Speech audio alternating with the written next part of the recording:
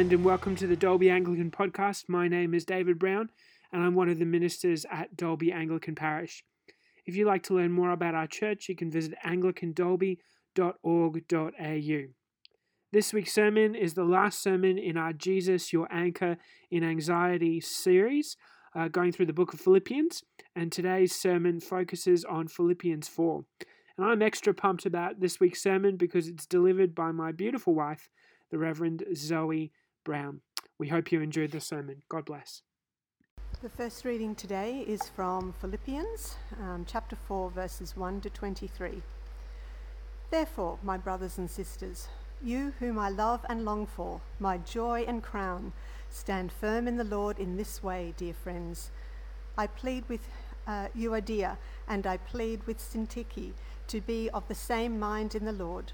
Yes, and I ask you, my true companion, help these women since they have contended at my side in the cause of the gospel, along with Clement and the rest of my co-workers, whose names are in the book of life. Rejoice in the Lord always. I will say it again, rejoice. Let your gentleness be evident to all. The Lord is near. Do not be anxious about anything, but in every situation, by prayer and petition, with thanksgiving, present your requests to God, and the peace of God, which transcends all understanding, will guard your hearts and your minds in Christ Jesus. Finally, brothers and sisters, whatever is true, whatever is noble, whatever is right, whatever is pure, whatever is lovely, whatever is admirable, if anything is excellent or praiseworthy, think about such things. Whatever you have learned or received or heard from me or seen in me, put it into practice, and the God of peace will be with you. I rejoice greatly in the Lord that at last you renewed your concern for me. Indeed, you were concerned, but you had no opportunity to show it. I am not saying this because I am in need, for I have learned to be content whatever the circumstances. I know what it is to be in need, and I know what it is to have plenty. I have learned the secret of being content in any and every situation, whether well-fed or hungry, whether living in plenty or in want. I can do all this through him who gives me strength. Yet it was good of you to share in my troubles.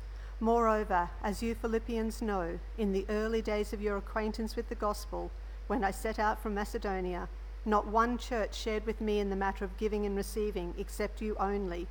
For even when I was in Thessalonica, you sent me aid more than once when I was in need. Not that I desire your gifts. What I desire is that more be credited to your account. I have received full payment and have more than enough. I am amply supplied, now that I have received from Epaphroditus the gifts you sent. They are a fragrant offering, an acceptable sacrifice pleasing to God. And my God will meet all your needs according to the riches of his glory in Christ Jesus. To our God and Father be glory forever and ever. Amen. Greet all God's people in Christ Jesus. The brothers and sisters who are with me send greetings. All God's people here send you greetings, especially those who belong to Caesar's household. The grace of the Lord Jesus Christ be with your spirit. Amen. Hear the word of the Lord. Thanks be to God. So, as David began our series on Philippians, he reminded us that we need to do first things first by by giving thanks, I should say. We've continued on in this sermon series by looking at how to find joy in the face of suffering, how to be united in Christ, and how we should imitate the example of Paul, who imitates Jesus in our own lives. And I think what's been clear throughout of all of this in the last 4 weeks is that Jesus is the anchor in all situations. Never does faith in Jesus promise safety from trial or suffering, but this faith does guarantee that we can persevere through all things, and that the best is yet to come. And so today we finish with the final chapter of Philippians. I like to see this as Paul's top tips section of his letter. He's preparing to leave the Philippians in some way because it will be a while before he either sees them or writes to them again. And the joy that energized the church when Paul first shared the gospel with them is waning, and they don't know when or if they will see him again. And so chapter 4 is really the application of the whole letter, and Paul is helping the church, both then and now, understand what it means to live in Jesus without him around to teach them directly. So what exactly does he say? Well, across this chapter, I think there are 3 distinct themes to this application, the top tips. And Paul helps the Philippians see a way of living that could be described as a what, a how, and a why. What? Stand together in every situation. How? Through gentleness and rejoicing in prayer and petition. Why? Because God stands with us.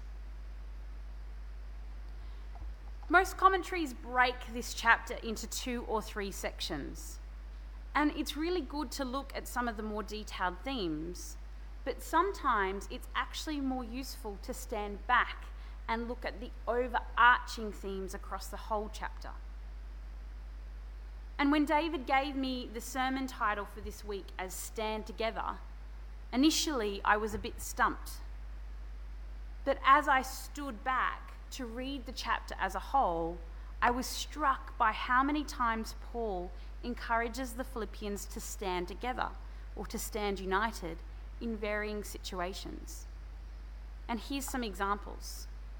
Verse 2, tell Euodia and Syntyche to stand together to teach sound doctrine. 3, stand with these women to help each other.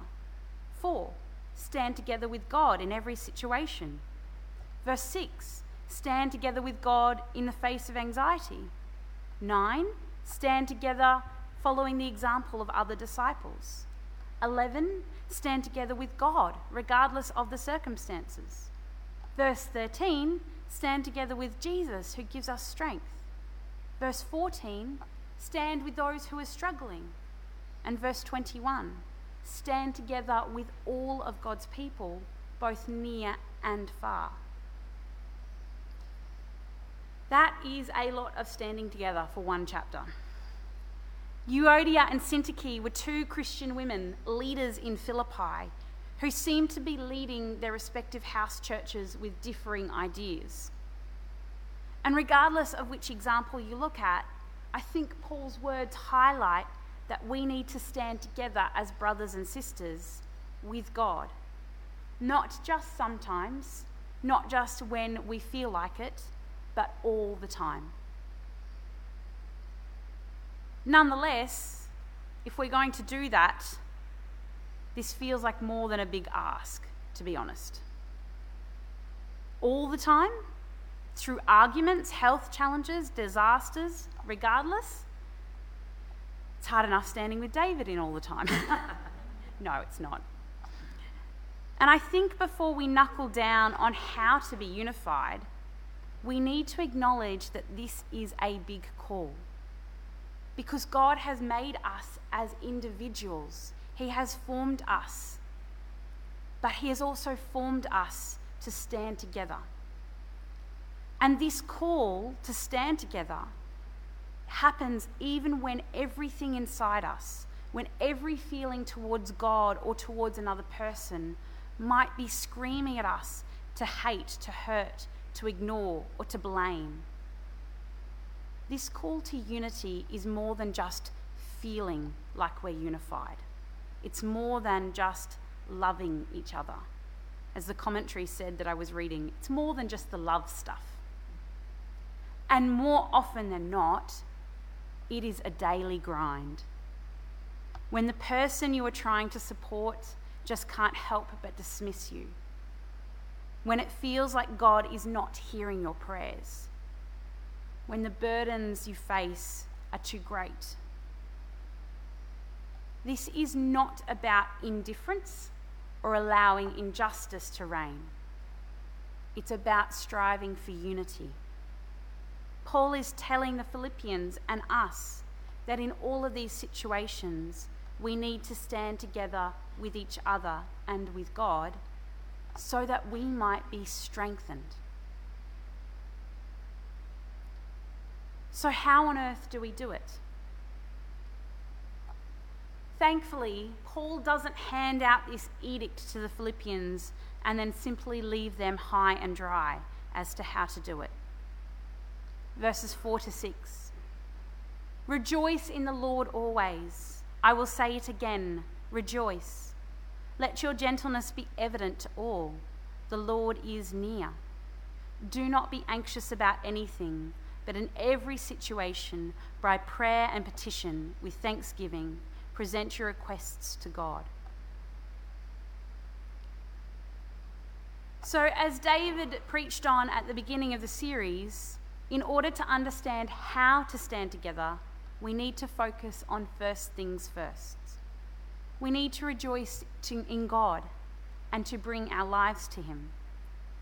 When we forget to bring everything to God, we forget God.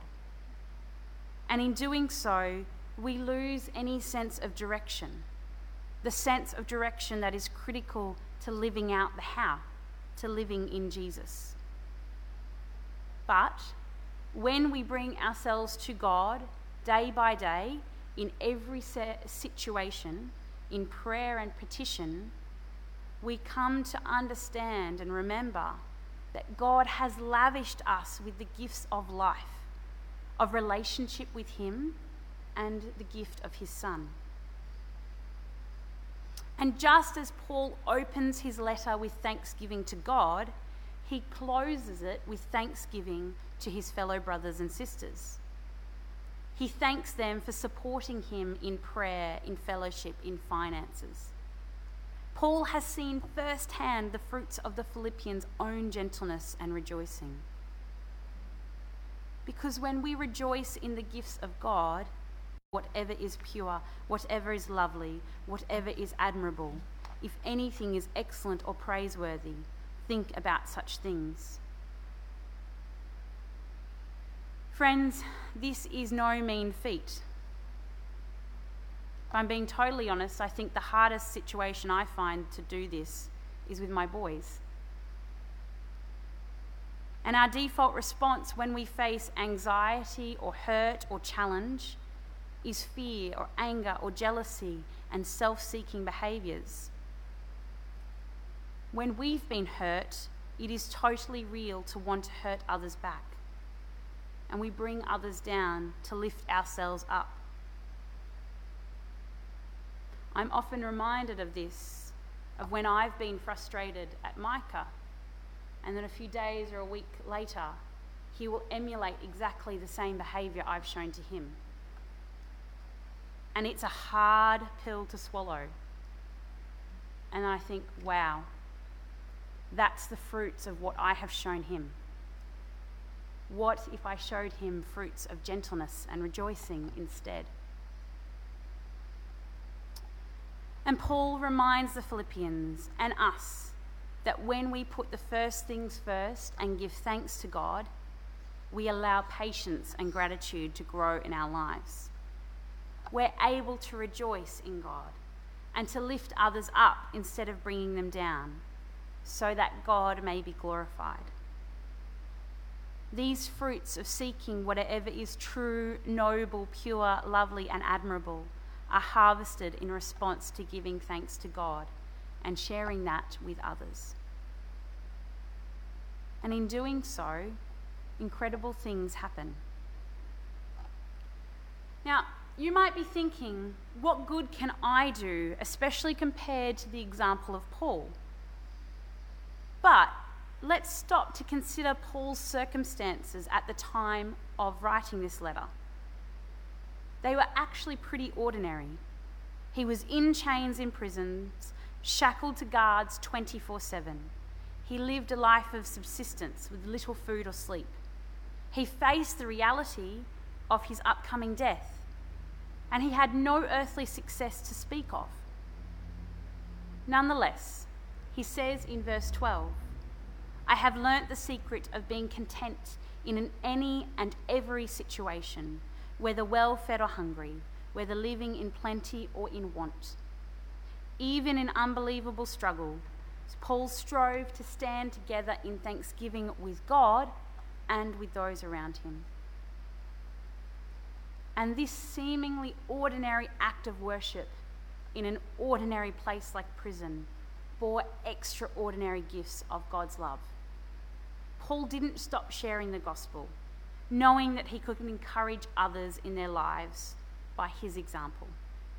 He lived in gentleness and with rejoicing, taking every prayer and petition to God.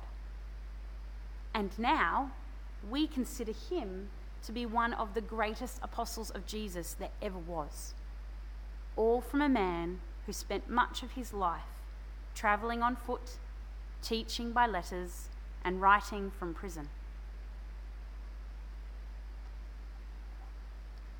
So that brings us to the why.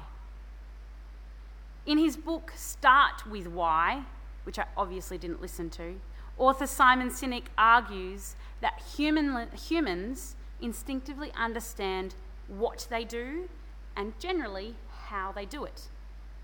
What we struggle to realise, though, is why we do what we do, our motives. Sinek says people who are looking to change their behaviour won't be successful unless they understand their motives, their why. And so while I might not have started with the why in this sermon, I agree with his idea that we need to realise our true motives if we're going to see change in our lives.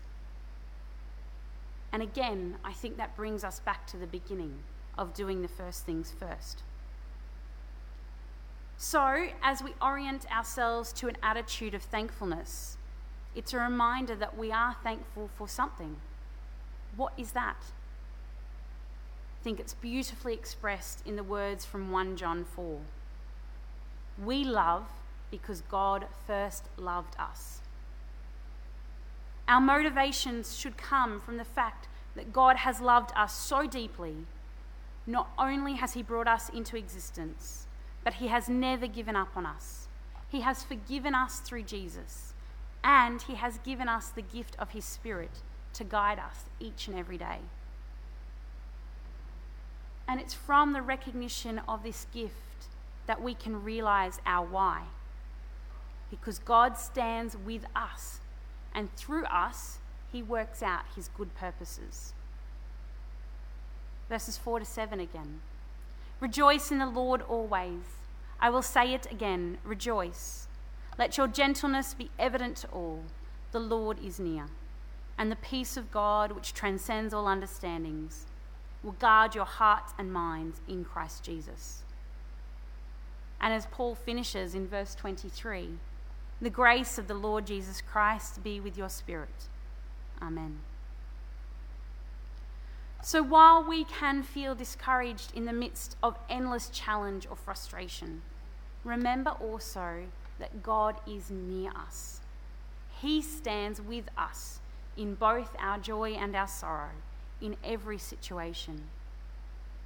This knowledge, I pray, brings our hearts and minds to rest in a place of peace, the peace of God. As Paul says, we can learn to be content, whatever the circumstances. And not only does God stand with us, but he strengthens us in the face of trial. Verse 13, I can do all things through him who gives me strength. Unfortunately, verse 13 is often seen as a proof text to kid ourselves into thinking we're invincible. I've heard it in a sermon from a rugby player who saw it tattooed on the arm of another rugby player. And I thought it was helping him be convinced that he could do anything and beat anyone on the field. And while this is a tantalising way to see it, it would fool us into thinking that in fact we don't need God. Instead, Paul's drive here is to remind us that whatever we face, God does not forget us or leave us.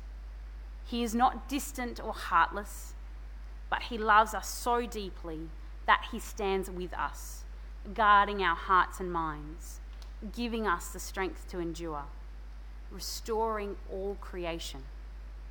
God stands with his church so that we can stand together.